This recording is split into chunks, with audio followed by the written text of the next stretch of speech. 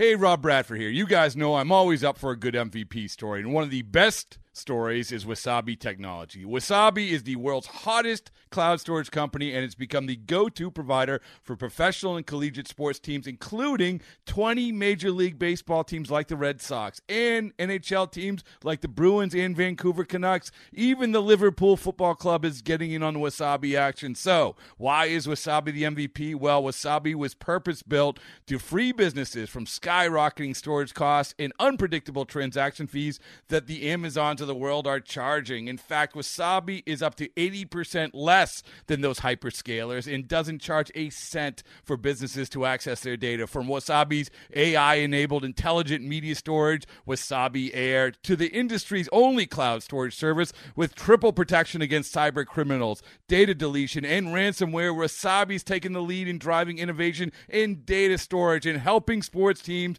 to unleash the power of their data. Wasabi, another Boston-based championship team.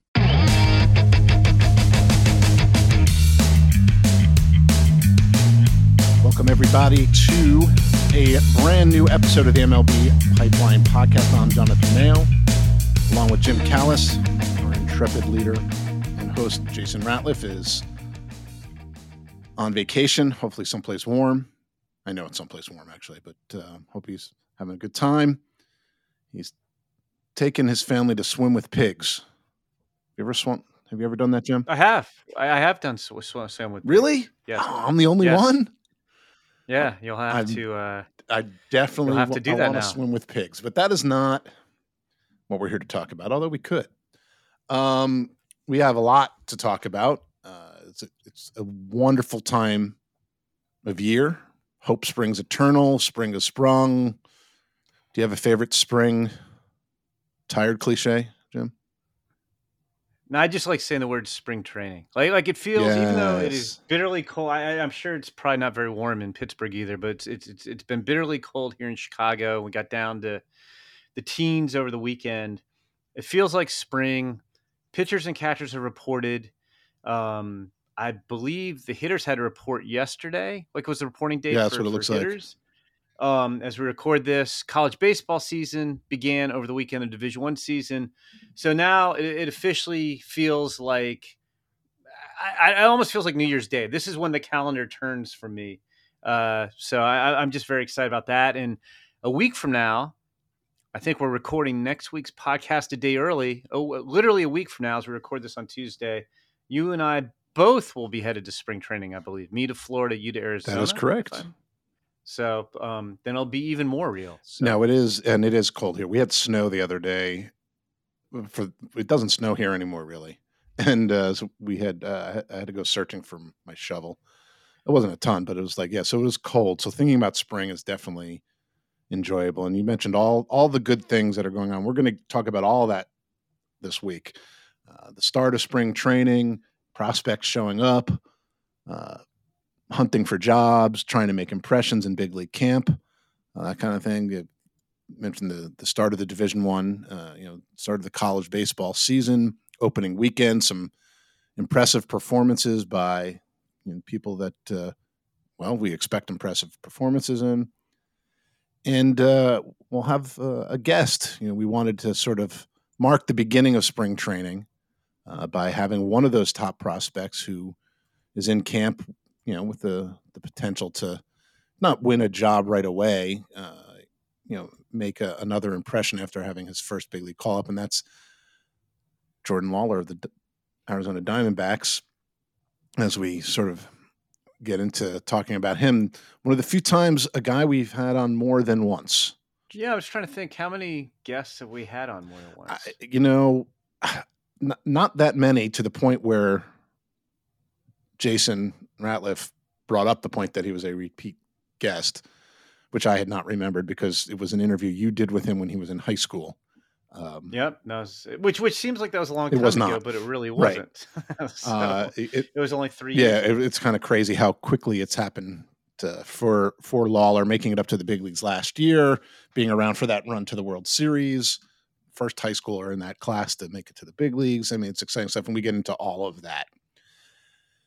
So since we are a week away from heading to spring training ourselves, why don't we start with some spring training talk? Yeah, no, I think so. I mean, and I mean, I think you and I are of the same mind of this. I mean, the most interesting part to me of spring training is which prospects are going to make big league clubs. That is what captivates me the most. That, and then when we're actually in person, getting to see some guys, in person that we haven't had the opportunity to, especially the young guys. But yeah, no, it's I'm game for some spring training talk for sure. Yeah, and I also love seeing last year's draft class, the ones who are in camp.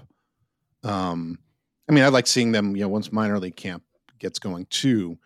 But when we go this early, one of the things that's great is if the team's first rounder or second round or whatever, early picks, typically college guys, but top of the draft guys usually get an invite no matter what. I like seeing them mixing in with all those guys. And hey, you never know how quickly those guys are going to make it to the big leagues. I remember going to Angels camp, and talking to Zach Nato and joking with him, like, well, maybe I'll see you at the Futures game unless you're in the big leagues. And he was. So, you never know how quickly it's going to happen. But yeah, there are a lot of really interesting guys who are kind of hunting for jobs, competing for jobs. There's some no-brainers, right? Jackson Chourio with the big contract extension, Evan Carter playing in the World Series, Kyle Harrison is going to be in the Giants rotation, Nolan Shanuel, speaking of the Angels, getting guys quickly to the big leagues, made it to the big leagues this summer. He was drafted and will be their first baseman. Those guys are kind of the locks. But we just did a one for each team feature on guys who, have a chance. It's not a guaranteed, but they, if they don't make the team right out of the gate, they could certainly open more eyes with the big league staff and get called upon soon thereafter. And so we're gonna pick out about a half a dozen guys, not just top 100 kind of guys, although those are interesting too, but sort of guys kind of that run the gamut who this spring it could be really, really interesting and intriguing. Jim, why don't you go first? Yeah, I think one of the more interesting spring training auditions that to me is Pete Crow Armstrong with the Cubs for a number of reasons. The Cubs, no secret, they're in it to win it. They're contending. They're trying to win the NL Central. They probably have as good a chance as anybody win the NL Central. But does Pete Crow Armstrong break camp with the Cubs or even get the center field job? At what point does he take over the center field job?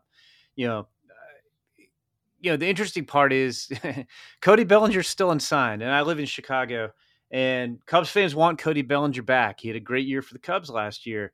And, yesterday Tom Ricketts basically said, I'm not going to engage with Scott Boras. I just think Scott, that undermines your GM. I'm not going to do that to Jed Hoyer. We'll just see. Like there's this waiting game. Boras still has 4 free agents between Bellinger and Matt Chapman, and then 2 pitchers, Blake Snell, Jordan Montgomery. It's kind of like this waiting game, like team blink first, player blink first. What's going to happen? So Cody Bellinger might be back. He might not. The Cubs got a lot of mileage out of Mike Tauchman last year, who, for most of the year was very effective in center field. And then he kind of tailed off toward the end of the year. And, not to be cynical, but he kind of turned back into Mike Tauchman. I don't think Mike Tauchman's your long-term answer in center field. And, it'll be interesting. So there is an opportunity there right now. Like they just made 2 moves, Jonathan. They signed David Peralta and Dominic Smith. I don't think that's necessarily going to preclude Pete Crow Armstrong from getting at bats, but they called up Pete Crow Armstrong last September. They were trying to make it into playoffs. They just fell just a little bit short. David Ross was not really giving rookies a lot of playing time, and Pete Crow Armstrong got 14 at bats and collected exactly 0 hits and struck out 7 times. I think even Pete Crow Armstrong admits he's trying to do a little too much when he got the chance. It wasn't like they said, "Hey kid, you're the center fielder for a week. Go show us what you could do." It was like, here's 3 at bats here, here's 2 there. You're going to pinch hit. But, it wasn't like he seized it by storm. As good as Pete Crow Armstrong is, and he's number 16 on our top 100, he's not even turned 22 until the end of spring training. So he's still really young. did have a good year in Double A and Triple A. No question, defensively, like he's ready for the big leagues. I think he'd be Gold Glove contender immediately. He's the best defensive prospect in the game. I think he had 3 big league starts. He made 2 spectacular plays in those 3 starts in center field. But it'll just be very interesting.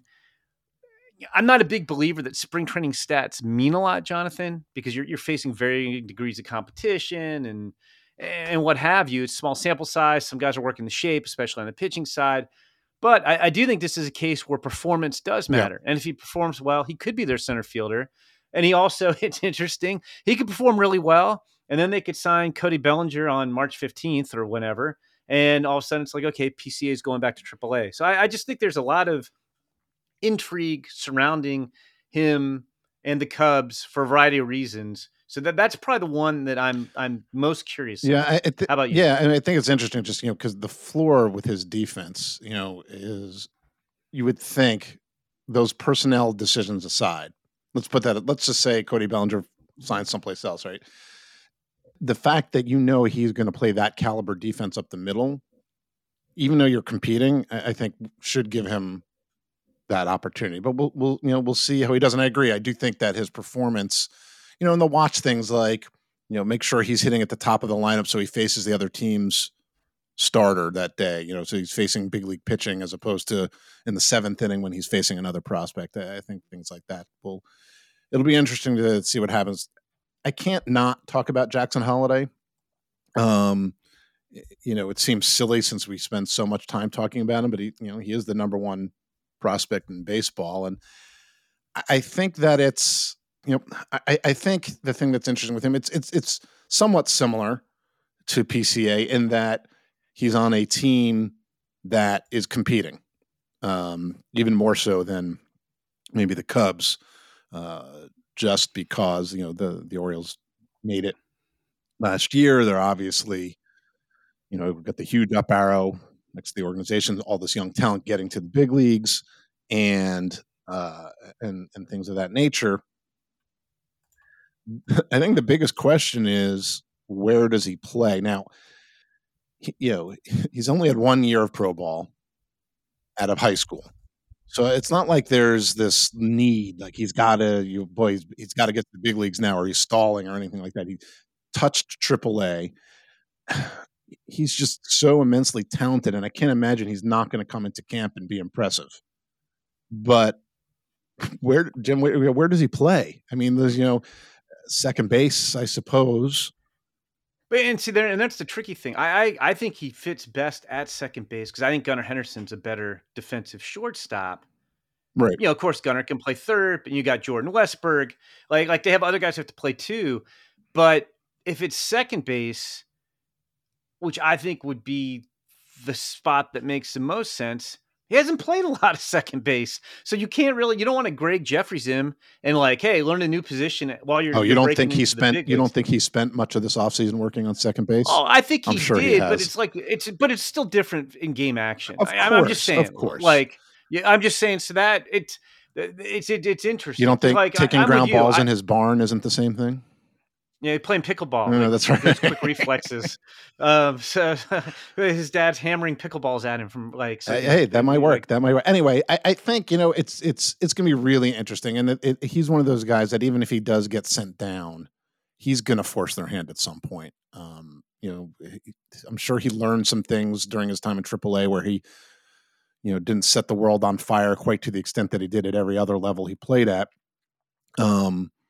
But he's one of those guys that I think you don't kind of put a limit on based on his age or amount of reps he's gotten in the minors. He's going to let them know when he's ready, and they're going to have to make room for him. It's just a question of how, because they still have, they traded Joey Ortiz to clear out one middle infielder, but there's still a lot. You mentioned Jordan Westberg. In another organization, Connor Norby would be, more exciting, but because there's so many other good players, and you've got Kobe Mayo on the corners, it's crowded. So it'll be interesting to see what happens with him. So I think that's going to be an intriguing storyline. But speaking of guys who moved very quickly, you want to talk about a guy from last year's draft class. Yeah, another one that's interesting, just because you wouldn't normally think the defending World Series champions. You mentioned Evan Carter, so I already have one rookie outfielder who's gonna have a spot in the lineup.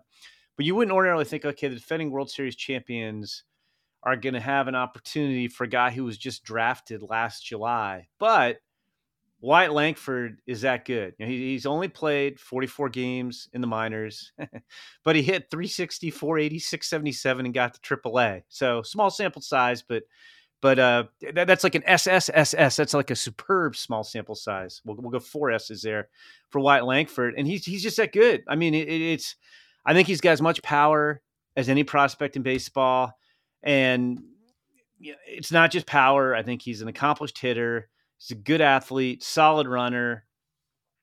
The offensive ceiling. I think we talked about this. I think we talked about this in the podcast. Like as much as we all love Evan Carter, and I love Evan Carter more than anybody else who doesn't work for the Rangers, I guess, or the Carter family. Wyatt Langford. Yeah, well, that's true. I think he's well loved by his family. Wyatt Langford and his wife. Wyatt Langford has a higher ceiling. Like, that's how good Wyatt Langford is. Wyatt Langford's crazy good. And for a guy who went number 4 in the draft, I almost think he's a little underrated, because that draft, as we've talked about so many times last year, was so loaded with 5 potential number 1 overall picks. Like, if Wyatt Langford was in this year's draft class, which we'll talk about shortly, this year's draft class, he'd be unquestionably the number 1 prospect right now. And then there's some good players in it, but it would be Wyatt Langford would be the clear number 1 guy right now. So anyway, I think they're going to have at-bats at DH. Like, he could play some outfield, obviously. They can rotate guys around. Like, he's just super talented. So, like, that would be something. I don't – if I had to guess, Jonathan, like, I could see PCA and Jackson Holliday breaking camp with their teams. I don't really, in my heart, think that Wyatt Langford's going to make the opening day roster. But the fact that we're talking about it just tells you how good he is. And speaking of Gators, who are first-round picks by big league juggernaut clubs. Why don't you take that? You go to the Jeopardy board. You can take that category for 200, John. I will. I think it's interesting because I think in both of these instances, both with Langford and Hurston Waldrop, the right-hander I want to talk about, it's one of those things where one of the dangers when you bring a guy to camp is that the big league staff is going to look at him and be like, I want him on this team. And it'll be, in both cases, I could see Wyatt Langford, being impressive enough in camp that they're going to start saying, I don't know, maybe he should make it. And I think with Waldrop, some of it depends on what he is, and what you think he can be. The Braves took him 24th overall in last year's draft. He had transferred from Southern Miss to Florida. His stuff is just absolutely ridiculous. Struck out almost 14 per 9 over the last 2 years in college. The command is iffy. The question really is just what he ends up being. And I think, he's another guy, not that many college pitchers pitch at all, in their summer debut, and he did. He wasn't a ton of innings, but he pitched his way to AAA and was really, really good. Shorter stints, but again, 41 strikeouts in 29 innings. Kept hitters to like a 169 batting average against, but he walked 4.9 per 9. Now, here's the thing: he's going to come into camp and he's going to throw, and I can guarantee you that his fastball splitter combination is going to make big league hitters, and probably some good ones, look very, very silly. And if I'm the Braves, who are always in win now mode, how do you not consider Hurston Waldrop for your bullpen? No, I'm with you 100%, Jonathan. 100%. Use him as a multi-inning reliever. Look, I mean, he's a 2-pitch guy, not a 3-pitch guy. The control isn't as good as the stuff. He does have a slider, by the way. He does have a good third pitch. He just doesn't need it. Yeah, I guess he doesn't have a soft pitches, I guess. Is right, it's all hard. But I'm with you 100%. And, like, you can do, I mean, what the White Sox did successfully with Chris Sale is, if I'm the Braves, anything short of winning the World Series is a disappointment. My team's that good. It's not just making the playoffs, it's winning the World Series. I want Hurston Waldrop in my bullpen And, maybe we do what the White Sox did with Chris Sale, and Waldrop's in my bullpen for a couple of years or a year, and then I transition him back to the rotation if I need that. But like, if you told me, I wouldn't say open the season. If you told me that Hurston Waldrop led the Braves in saves this year, that would not shock me. Yeah, and it used to be that teams, actually the Braves for a while, would kind of introduce pitchers to the big leagues out of the bullpen and then move, sort of let them transition back into starting. I don't know if the fear is that he's going to be so good, but these days I think the need for a multi-inning reliever, or a good back end guy, it's even more important. Starters aren't going that far now. I guess the converse of that is, with command, do you need as much command to go 5 innings, which is kind of what seems to be demanded of starters? Maybe not. Could Hurston Waldrop go 5-6? His stuff holds up, which is why you don't want to pull the plug on that. But I think he has a better chance of making the Braves opening day roster than Wyatt Langford does the Rangers. Yeah, I agree. Right. I agree. All right, let's go off the radar a little tiny bit. We each have an arm, who's sort of, it's interesting. Yours this is a deep dive, man. We haven't talked about this guy in quite some time. Yeah, it's Forrest Whitley, who, I mean, it seems like he's been around forever. I first saw Forrest Whitley pitch, Jonathan, in the 2015 Under Armour All-America game at Wrigley Field. Mm-hmm. I cannot remember.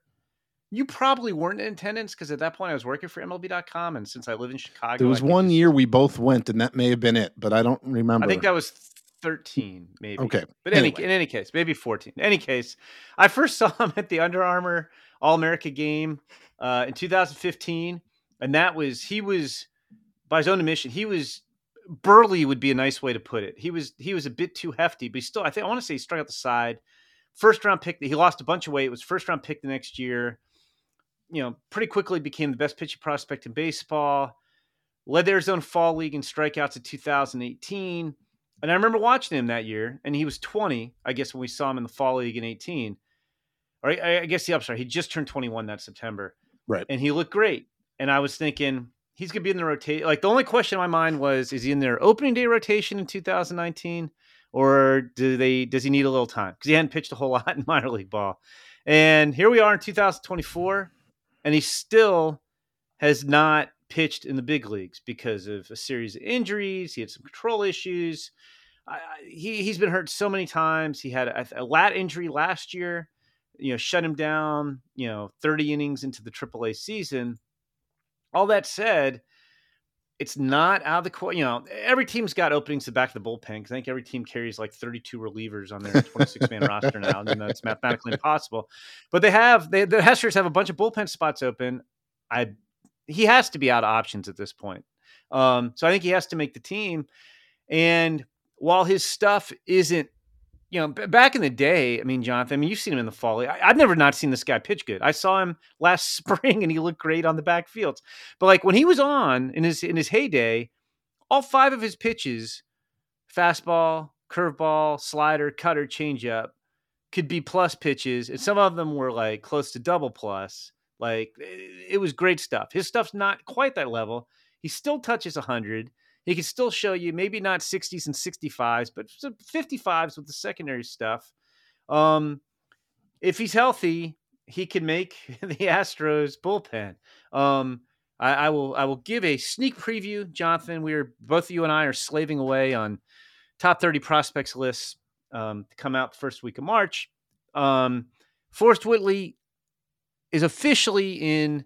I have to see him back in them. I can't put him back on the top 30 list. I've even had people suggest you might want to get him on there because he can make the team. But I took him off last year when he got hurt. I took him off our midseason list.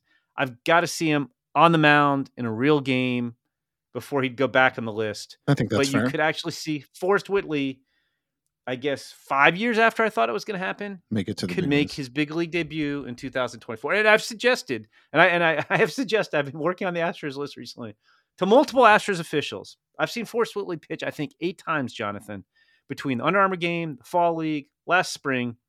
He's looked great every time. I'm just letting you know there's a chance that I may leave MLB.com and go work for the Astros if they will hire me. I said, you just need to keep me around as your Forrest Whitley whisperer. Your because Forrest Whitley stable pony. Yeah, my presence, he looks awesome every time. You We haven't. You have a calming effect. So I could see it.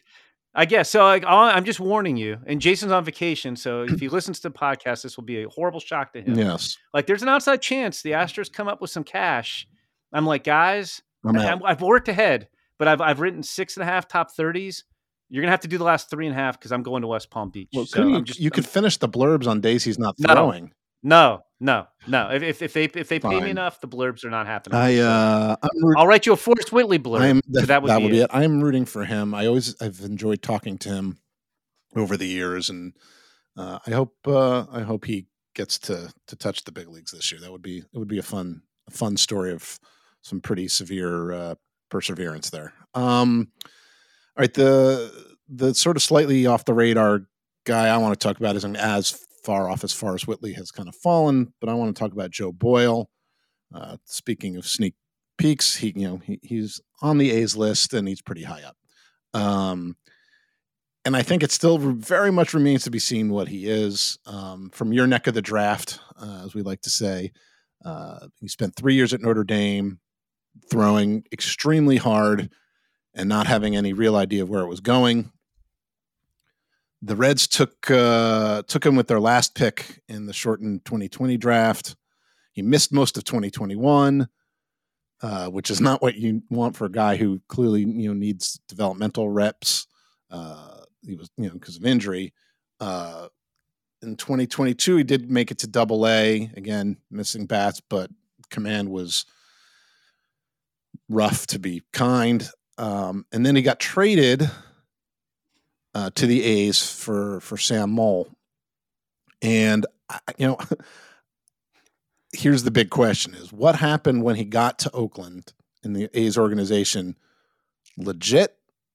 Or is it too small of a sample size? Because he threw more strikes than he has ever thrown, including 3 starts in Oakland, where he really was very effective, minimized the walks. I mean, it's a true 80 fastball. It's triple digits regularly. No one has put him in the bullpen yet because he can throw triple digits, deep into starts, 100 pitches in, whatever. He's got, a power slider that's very good. He mixes in a slightly slower curve, so they are looking at him as a probable piece to their rotation. Now, the A's are rebuilding. I think in another organization, if it was a competitive team right now, I don't know that he would, be in a big league rotation mix. But with the way he threw, everyone wants to know, like, all right, let's see if he can maintain that. Because if he can, then he becomes a whole lot more interesting.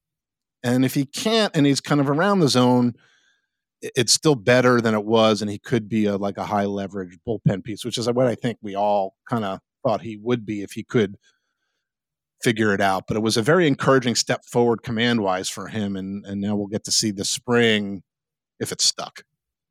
Yeah, those 3 starts in Oakland are crazy, Jonathan, because he was in my neck of the draft at Notre Dame, and it was insane. He could not throw strikes at all to the extent he pitched 36 innings in 3 years. I know that the pandemic year was short, and he only pitched 8 innings that year, so it wasn't like he was pitching a lot. He averaged 12 walks per 9 innings. That's not good, right?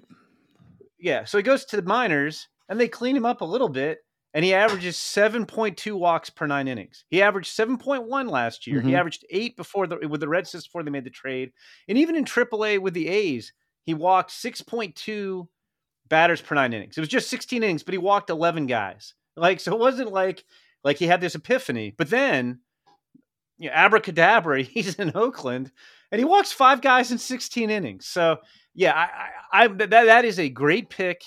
I am extremely interested to see, because I still remember, we didn't know the pandemic year was coming, but working on our 2020 draft list, in the fall of 2019, we do our early top 100 right before the calendar turns.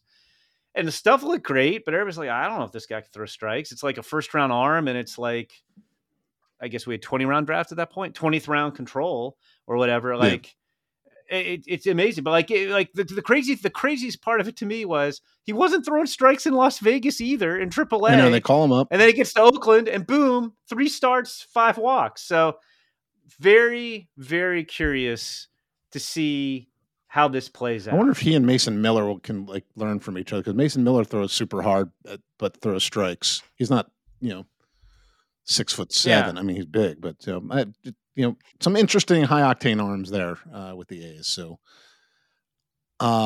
yep. Before we head to break, why don't we talk briefly, because we're going to be talking a lot about spring breakout. We're very excited about it. It's coming up starting March 14th. Their first games, if I'm not mistaken. That's correct. Yes. And so just stay tuned. Check out MLB Pipeline, MLB.com/pipeline.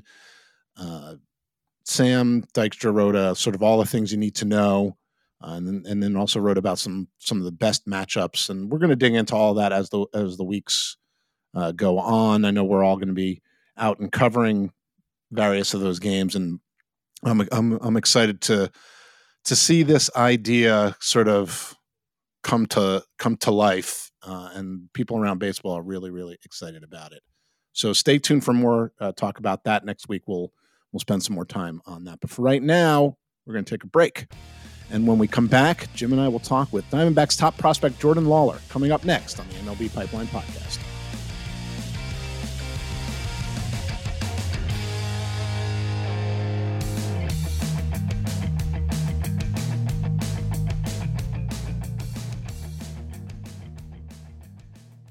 It's blazing hot outside. You get in your car to turn on the AC to get cold air pumping, but it blows hot air out. This issue is commonly caused by low refrigerant due to leaks in the AC system. You want an easy, all-in-one solution that will restore the cold air in no time. AC Pro Recharge Kits make restoring cold air easy for even those with zero DIY experience in less than 10 minutes. Save time and money versus going to a shop by picking up an AC Pro Recharge Kit today. Be a pro with AC Pro.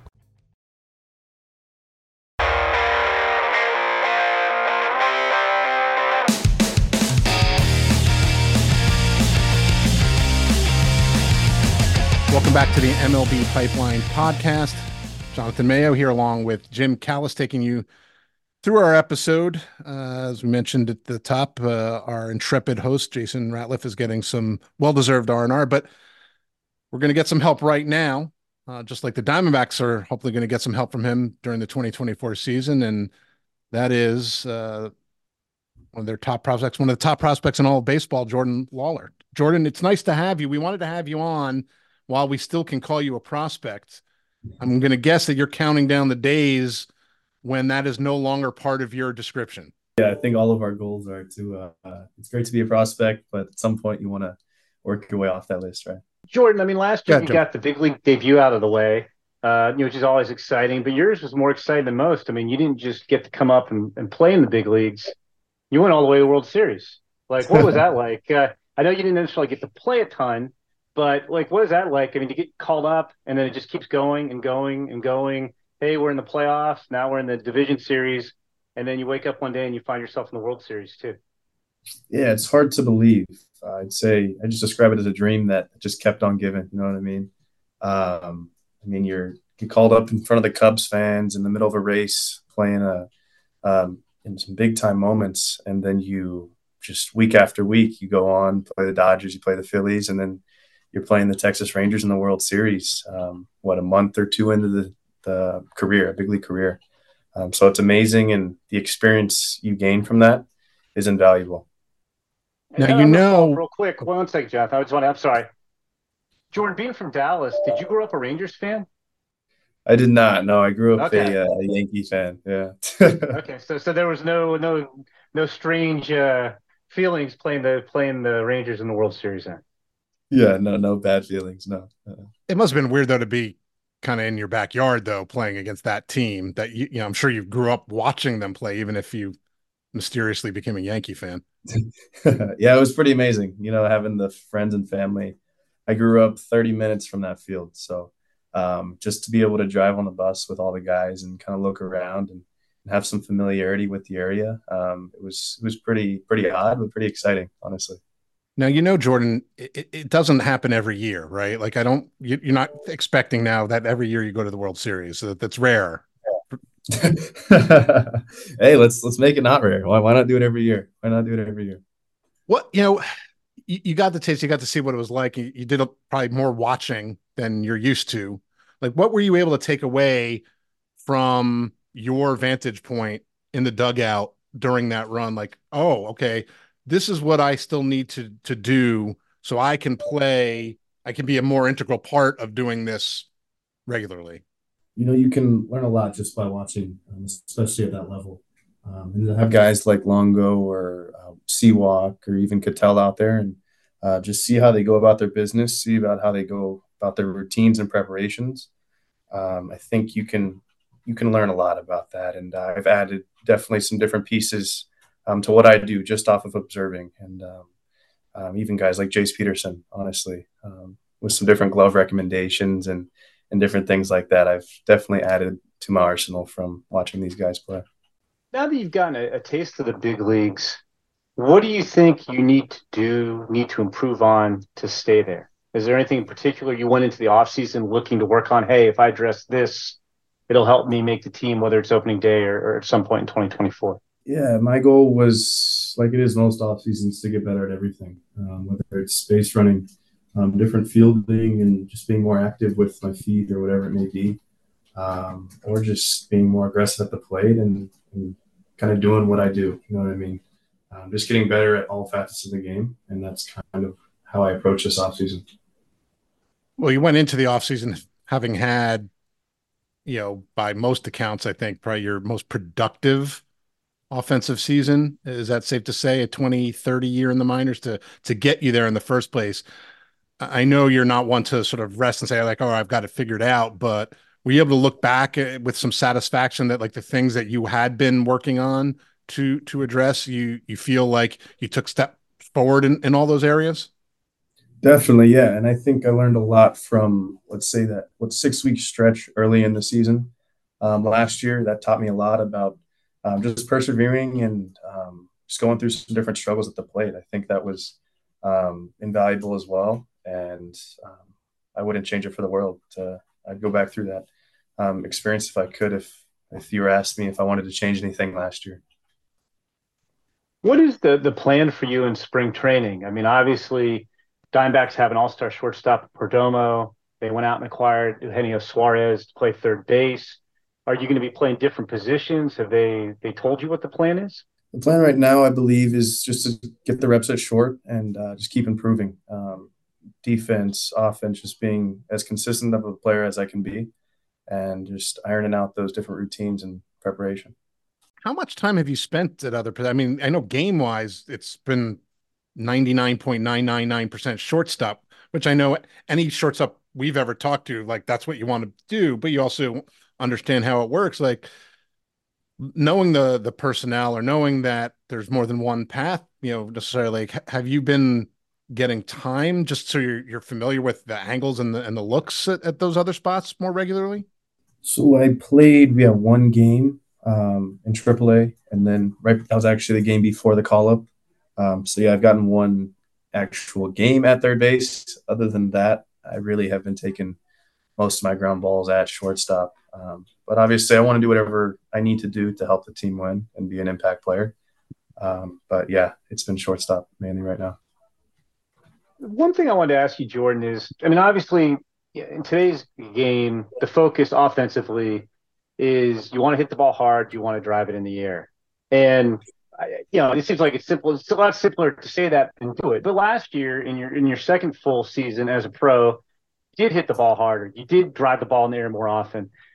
What did you do in particular to make that happen? Because I know it's not just a matter of going up to the plate and saying, okay, I'm going to swing harder and with more of an uppercut. Like how do you actually go about increasing exit velocity and making more line drive, fly ball contact? Yeah, it says something to the approach, but also I think there's some parts of maturity just naturally as well. In a good off season of just strength training and those sorts of things, But I think, yeah, sticking to a pretty strict approach of just trying to hit those low, hard backspin line drives in the gaps. When the lights turn on and it's game time, those tend to travel over the fence. And if I can keep hitting the ball hard, then good things happen. Are you ahead of schedule? Do you think, like, obviously your goal is always to get to the big leagues and to do it as quickly as possible. But I mean, I know the times I've interacted with you, you seem to have a good head on your shoulder. So it wasn't like I should be there right now. But, for a high schooler from your draft class, you're the only high schooler to make it up. Some of the college guys have made, an imprint as well. But is there some pride in being that first prep guy to get there? And do you think that, wow, I knew it was going to happen, but I didn't know that I'd touch the big leagues as quickly as I did? I'd say it could, but I'm big on not comparing. I try not to compare to others. Try to run my own race and kind of just do what I do, because I think there's so many different ways to skin a cat, especially in baseball, whether it's be in the plate or out on the field. So I try to just get better at what I know I need to get better at. And I think keeping that mindset helps me kind of stay where I'm at mentally, stay level, stay even kill, and just be successful. The Diamondbacks have a ton of talented young players, Jordan. I always like to ask players about other players. What was it like? I mean, you being up for the final month and then in October as well, you're playing with guys like Corbin Carroll and Gabriel Moreno and Alec Thomas and Perdomo, who, much like yourself, these guys were all veterans of our top 100 prospects list and ranked very highly. Well, what was it like getting to see those guys in action on a daily basis? Yeah, it's awesome. They all bring something different to the table. I mean, you have Corbin smoking balls 110 and then being one of the fastest guys in the big leagues. It's pretty fun to watch. I would recommend it for sure. But even, seeing Perdomo out there working, doing his thing with the glove, and then you guys like AT as well. It's amazing to see the talent and see all the tools. And it's even better when they come together and you just have a good chemistry in the clubhouse. And I mean, you saw what happened last year. I say that's the byproduct of just good people and really talented individuals. I'll flip that question around a little bit, Jordan, and ask you about players you've faced. You've made a stop at every level. The Diamondbacks obviously have a ton of talent internally, but who are some of the guys that you've seen along the way? Either you saw in the batter's box or pitchers you faced who were like, you were really looking forward to, like, oh, I've heard a lot about this guy and he lived up to it. Who are some of those guys that you can think of? Yeah, some of the guys come right off the top of my head would be Jackson Merrill with the Padres. When I played him, even James Wood kind of coming up. That was exciting to watch. Guys like, let's say even the big leagues when I was watching them, I'd say Francisco Lindor and Judge. I'd say just looking at what all these guys can do, it's really exciting to be just a fan of the game. And I'm blessed to play on the other side of the ball whenever they're at the plate. Who have been the toughest pitchers you've faced? I feel like I say this all the time, but like, you just watch how hard guys throw and how much the ball moves. I don't know how anybody ever gets a hit. Like, so who's impressed you while you've been standing in the batter's box that you've seen either in the minors or in your brief time in the big leagues? Yeah, I would say guys like Merrifield on the Cubs. Zach Gallen. It's pretty hard to to say anything other than that for Zach Gallen as well. He's been exciting to see how his different pitches move. Erod in the time that he's been here with these live ABs. But yeah, I'd say I've taken the most pride off of just kind of seeing Gallen pitch, I would say. All right, Jordan, before we let you go, just one piece of advice. We've been around the game a long time. I know your first big league hit, you had a leg out, was an infield single. 20 years from now, that better be at least a line drive, if not something that hit a wall. Like, you need to embellish as you get older. Your grandchildren have to think you homered in your first at bat. Hey, for real. Hey, the further you get away from it, the more you can start adding to the story. That's it. Many more to come, I'm sure. Jordan, good luck the rest of the spring training. We're excited to see what you bring to the Diamondbacks, hopefully in the big leagues more often than not this year and beyond. Thanks so much for taking some time to speak with us today. Thank you. I appreciate you. Thank you. All right, we're going to take a break. When we come back, we'll have more of the MLB Pipeline Podcast. This episode is brought to you by Progressive Insurance. Whether you love true crime or comedy, celebrity interviews or news, you call the shots on what's in your podcast queue. And guess what? Now you can call them on your auto insurance too with the Name Your Price tool from Progressive. It works just the way it sounds. You tell Progressive how much you want to pay for car insurance, and they'll show you coverage options that fit your budget. Get your quote today at Progressive.com to join the over 28 million drivers who trust Progressive. Progressive Casualty Insurance Company and Affiliates. Price and coverage match limited by state law.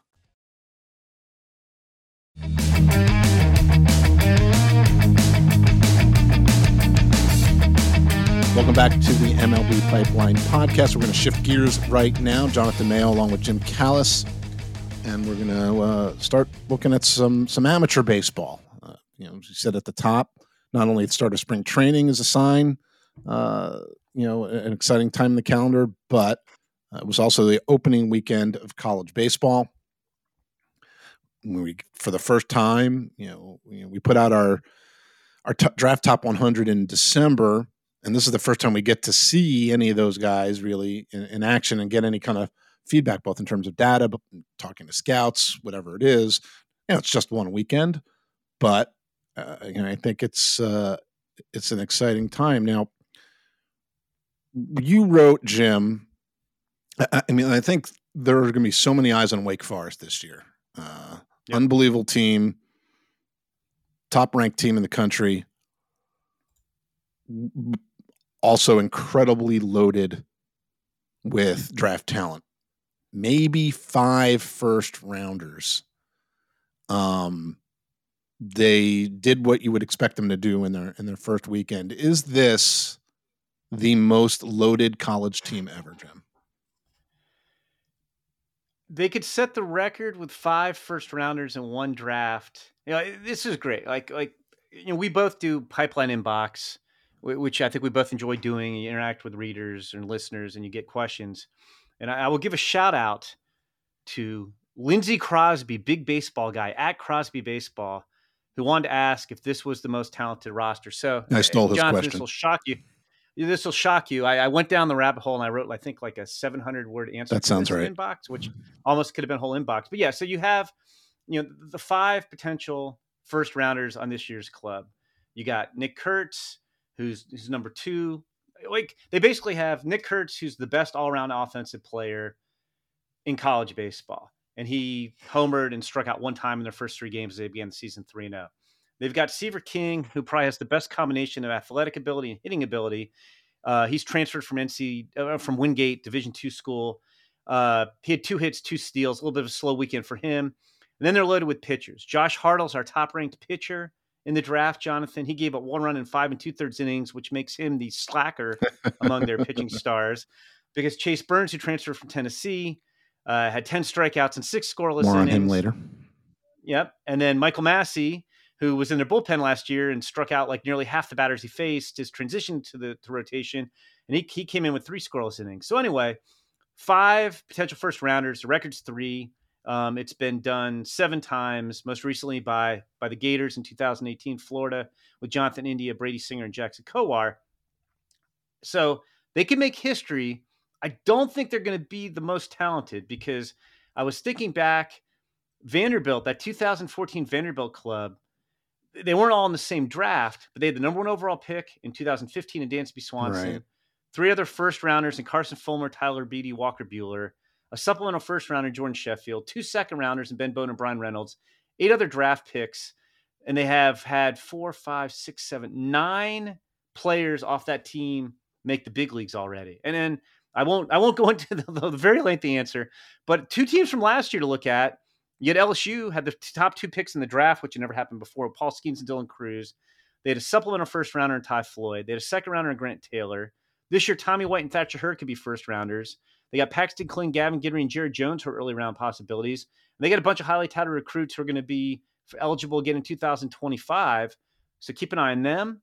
Last year's Wake team didn't have Seaver King and Burns on it, Chase Burns on it, but they had 2 other first rounders in Rhett Lauder and Brock Wilkins. So when we look back, that team could have 5 first round picks in total, and they had 10 players drafted last year alone. But the capper probably the consensus, if you go way back, this is before I was covering it, Jonathan. This is so What? long ago. I was Baseball alive. I know, I was existed? alive, but I was not covering the 1976 Arizona State Sun Devils. But just when I was Mr. College Baseball at Baseball America early in my career, people would talk about that team. The Sun Devils finished third at the College World Series. They didn't win the national title, but they had 2 number 1 overall picks on that team, Floyd Bannister and Bob Horner, who are also 2 of the greatest college baseball players of all time. They had another first rounder, Ken Landreau. They had 2 second rounders. 26 of the 27 players on the roster wound up getting drafted eventually, and 13 of them played in the big leagues. Ken Phelps is probably the next biggest name. So that's probably going to be the most talented ever. But in terms of history, Wake has a chance to have 5 first rounders in one draft, and nobody's ever had more than 3. Unbelievable. So, Jonathan, I mean, I was focused on Wake. That was one of the things I was looking at. And I want to give a quick shout out to our colleague, Jesse Borick. I usually spend the first week of the season at the Desert Invitational, which I love broadcasting. My wife, Ann, came down with COVID, so I did not go. She's healthy. Good to know. She's 100% now, but I did not go. And Jesse Borick, with maybe 36 hours warning, maybe not even that much, all of a sudden became the prospect color guy for the Desert Invitational, 3 games on MLB Network. And I thought Jesse did a great job. So I want to give a shout out to him. So I was watching Wake. I was listening, watching the Desert Invitational, enjoying that. What were you monitoring this week? Well, I feel like we even talked about last week, or but we've talked about it a few times. Two of the hitters at the top of what a hitter heavy and college bat heavy class, which made this last weekend so much fun. But I think J.J. Weatherholt at West Virginia and Travis Bazzana at Oregon State, we're going to be kind of looking at them. They're both middle infielders. They're both likely second baseman at the next level.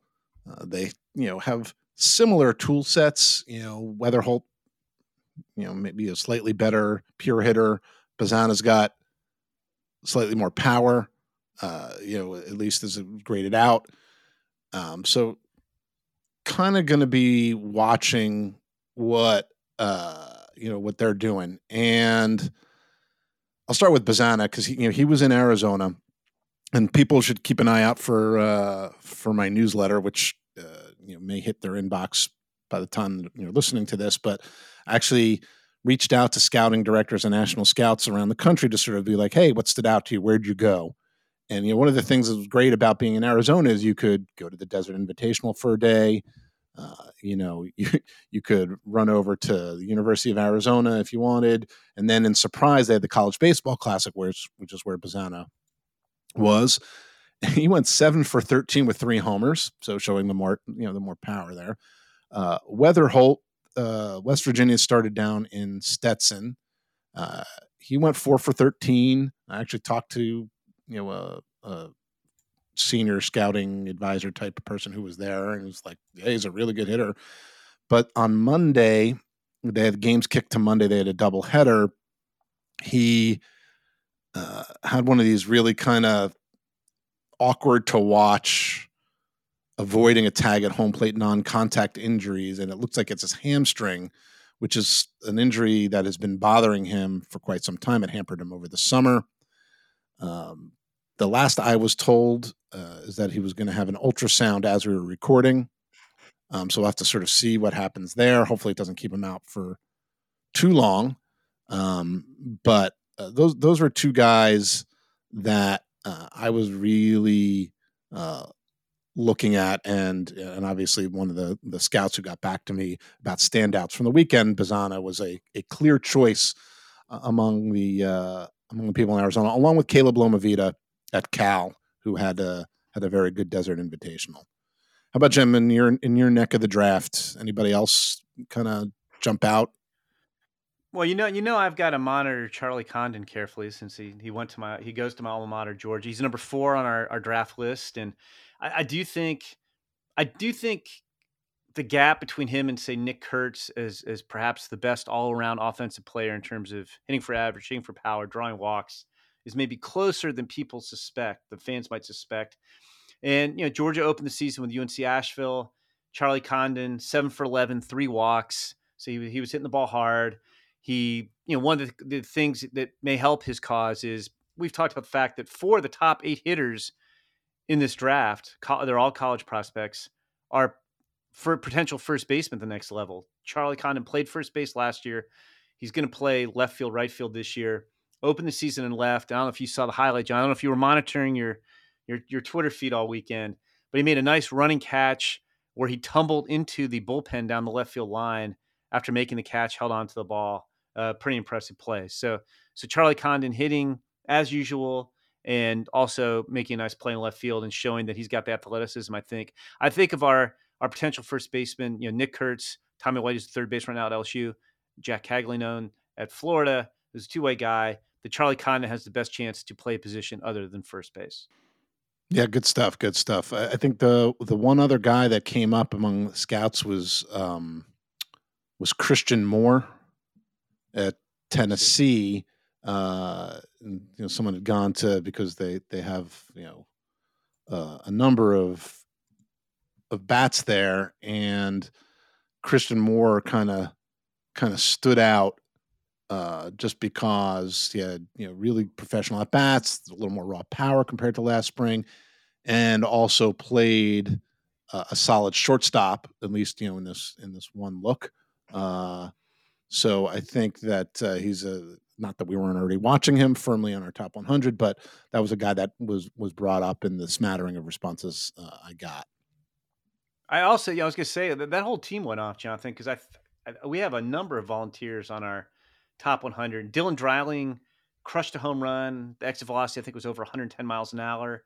Billy Amick, who transferred from Clemson and was as hot as any college hitter the final 2-3 months last year, he had a big weekend. So the volunteers, even though they lost Chase Burns, who we talked about, he transferred to Wake Forest, look like they're going to be formidable. And how's that? I'm teeing Look you at up that. right I there. will just say, before, I don't want to ruin that perfect segue, but Christian Moore went 6 for 13 with 3 doubles, a couple of runs batted in and a stolen base. They also, and now I'm going to ruin my own That's segue. okay. We can do it again. If you want to go look at highlights on Twitter, they turned a triple play on a bunt. Wow. They were, I forget which game it was. Batter popped up the bunt. The pitcher made this unbelievable diving catch off the mound to grab the ball right before it hit the grass, and then fired to second base. They tagged second, tagged the runner, triple play. Christian Moore was involved in that. Christian Moore almost couldn't believe it. He went back to tag the runner again after he left the base. 4 outs. 4 outs. But yeah, that was a pretty cool play. So anybody listen to this, if you want, that might have been the coolest play of the weekend, at least the coolest play that I saw. Yeah. And that's saying something, considering one of your Bulldogs tumbled into the bullpen to make a catch, as you talked about, and you're picking the triple play. True. So that's impressive SEC, objectivity. I'm still an SEC homer. Still an SEC All right, homer. fair enough. All right, let's go to the mailbag, which Jim so properly teased, and then we stepped all over it. This comes from at Greg Maturin 28, and it's Gary Gaetti fan account. Cause sure. Holy moly, Chase Burns. If he keeps this up, does he go top 5? Now, Jim, you have gracefully put together a bunch of data.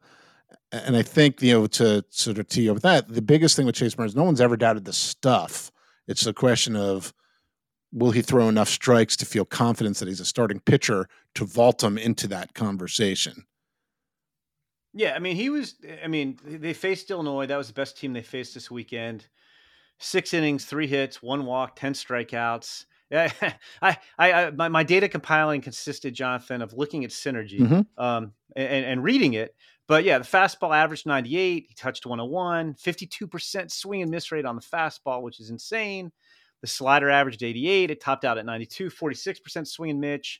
Swing and miss. I don't know. Who's Mitch? Swing and miss. I don't know. Mitch Webster, I guess. Swing and miss. 58 to 88 pitches for strikes. He didn't use the curveball or changeup much. So, yeah, we talked about, we've talked about several times. This draft, we have, 12 straight hitters at the top of our draft list. 11 of them are college hitters. There's a number of college pitchers who are interesting. I don't think we're necessarily going to have 12 straight hitters at the top of the draft. Yes, if Chase Burns pitches like this and he's throwing the fastball and slider for that many strikes, and he doesn't give up a run all year. And he averages 15 strikeouts per 9. Yeah, I think he'll go in the top 5. I'm being a little facetious. He definitely has the potential. But like you alluded to this a little bit, Jonathan, he's kind of an enigma because, I mean, he showed the same stuff last year at Tennessee. I mean, I saw him his first game of the year at the Desert Invitational, and he showed this kind of stuff. But his fastball at times will get straight and get hit. Now he's at Wake, which does a great job with pitchers. Mention the pitching lab. Yeah. So like, we'll see, if that's a thing. His slider's insane. Yeah, his slider's actually slipping, Jonathan, because he had a 61% swing and miss rate last year. So they've ruined the slider. It's under 50% now. But like the things you still want to see with Chase Burns, I mean, he did throw strikes, huge development. We didn't really see a changeup. We didn't really see a curveball. And he pitched his way out of the Tennessee rotation last year. So, yes, if he looks as good as he did this week, I think he will. He has a very good chance to be the first pitcher taken and be a top 5 pick. But I still think, as spectacular as he was, you still want to see more than 2 pitches. You still want to see, is fastball going to miss bats all year? You still want to see, can he throw strikes on a consistent basis? And so I still think there's questions for him to answer. He did do a better job than Brody Brecht, who's got similar crazy stuff and struck out a bunch of guys over the weekend, but also walked a bunch of guys too. I think listen, and I appreciate, that Greg said, if he keeps this up, right? It's not like he's extrapolating crazily and, he's top 5 right now. But for me, he was always the guy that it's circled as the college arm who could jump up. I had more confidence that he would. That doesn't mean like a Josh Hartle can't land in the top 10, but doesn't have that exciting stuff. And with Chase Burns, it was all a matter of harnessing it. And Wake Forest might be the best place on earth as a college pitcher to go to hopefully harness it. And we'll see. And it's not that he doesn't have a curve or a changeup, right? Like, so, there've been countless times where top pitching prospects in college, like, I don't know, he doesn't really have, a third pitch, and then suddenly there it is. I remember back to like Justin Verlander, and people were like, I don't know, he doesn't have a changeup. I'm like, yeah, he does. He doesn't need it. So it's a very promising first start, but that's all it is. It's a first start. Let's see where it goes. But I agree with you that I think if this continues, and not to the extent that you pointed out, like he doesn't give up a run all year, if he commands that stuff well all year, he is going to move. Top 5. It's going to depend on what direction those teams want to go in, but definitely higher up the list than we currently have.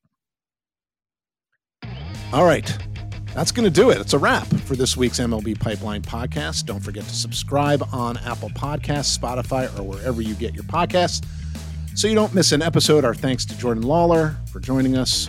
And if you're enjoying the show or have any suggestions or want to go swimming with pigs, leave us a rating and a review. Thanks for listening. We'll see you next week.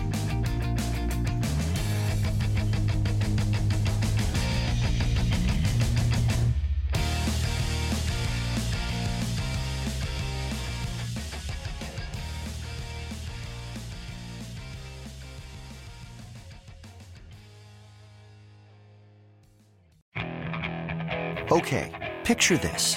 It's Friday afternoon when a thought hits you.